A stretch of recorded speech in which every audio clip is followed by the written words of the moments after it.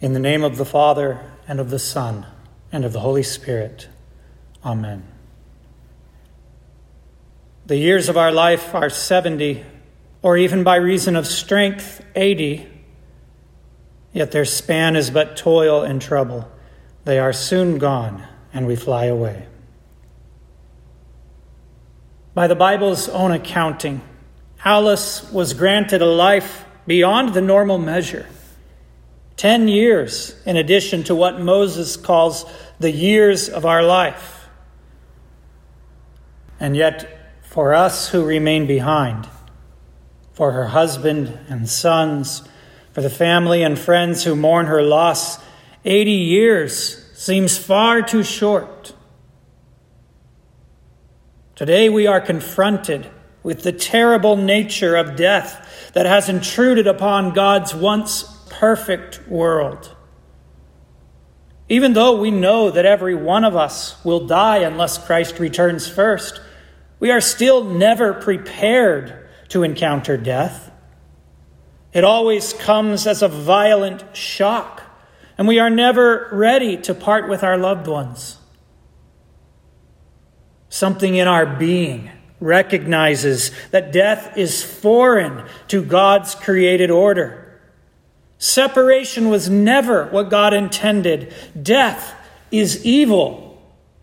We will never see it as a friend. We will never welcome it. We will always feel the need to fight against it because we understand inherently that it is not how the world was meant to be. As Christians, we know that the separation death causes is only temporary. We know that we will be reunited with Alice and all the faithful departed. We know that our Lord has triumphed over death. We know that because he is risen, we too shall rise. This knowledge gives us hope, but it does not remove the pain of losing Alice. It does not staunch our grief. In fact, with Alice, that grief is more acute because none of us got to say goodbye. None of us had time to prepare to let her go.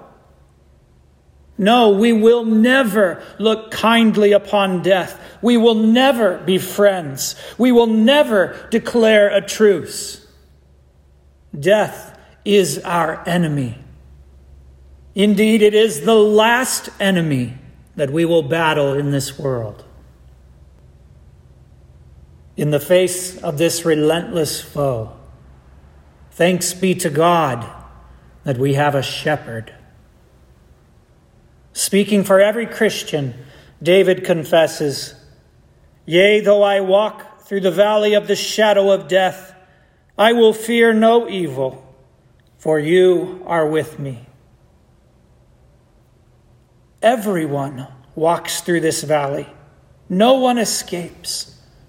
But can you imagine having to do this on your own, without a Savior, without a shepherd? Can you imagine having to face death without the only one who has defeated death walking by your side? When we consider Alice's time on earth, we can see how truly blessed she was to be in the care of the Good Shepherd all 80 of her years. Alice was baptized on November 14, 1939. At that time, Germany had just invaded Poland, triggering the start of World War II, one of the darkest times in human history. Our current crisis hardly compares to what our fathers and mothers faced in the previous century. But Alice had nothing to fear. Through holy baptism, she had been added to the flock of God, which meant that nothing could harm her. Jesus had bound himself by his promise to give Alice eternal life, and nothing could snatch her out of his hand.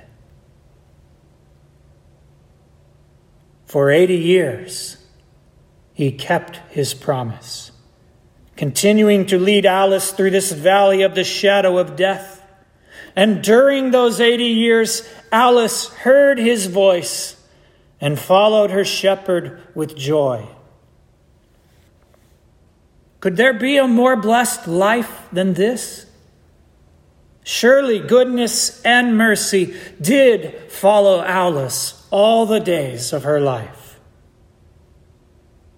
God blessed her with a kind and faithful husband, with 2 godly sons, and with countless other friends and neighbors and brothers and sisters in Christ. And we will all miss Alice dearly. We will miss her whisper that could be heard a block away. I will miss her voice added to mine during the sacred words of institution. But we know beyond all doubt that she is in good hands. As it was during her life, now Alice rests completely in the care of her shepherd. A week ago, the hospital called and said that Alice would be coming home. Her husband and son prepared to receive her. But Byram was not her true home. This broken world was not her true home. It's not your true home either. Heaven is our home. And so, having kept his promises to Alice for 80 years, our Lord Jesus, in his perfect time, sent his holy angels to carry Alice to her true home. He had promised to give her eternal life, and now that promise is kept. He had promised to walk with her through this dark valley, and now the days of her pilgrimage are over at last. Jesus says, "My sheep hear my voice, and I know them, and they follow me." Last Wednesday, as she had done for 80 years in life, Alice heard Jesus' voice and followed him. She followed him through the valley of the shadow of death, through death itself, and into eternal life. And now Alice will never perish, and nothing and no one will snatch her out of his hand. In the name of our Lord Jesus, the Good Shepherd. Amen.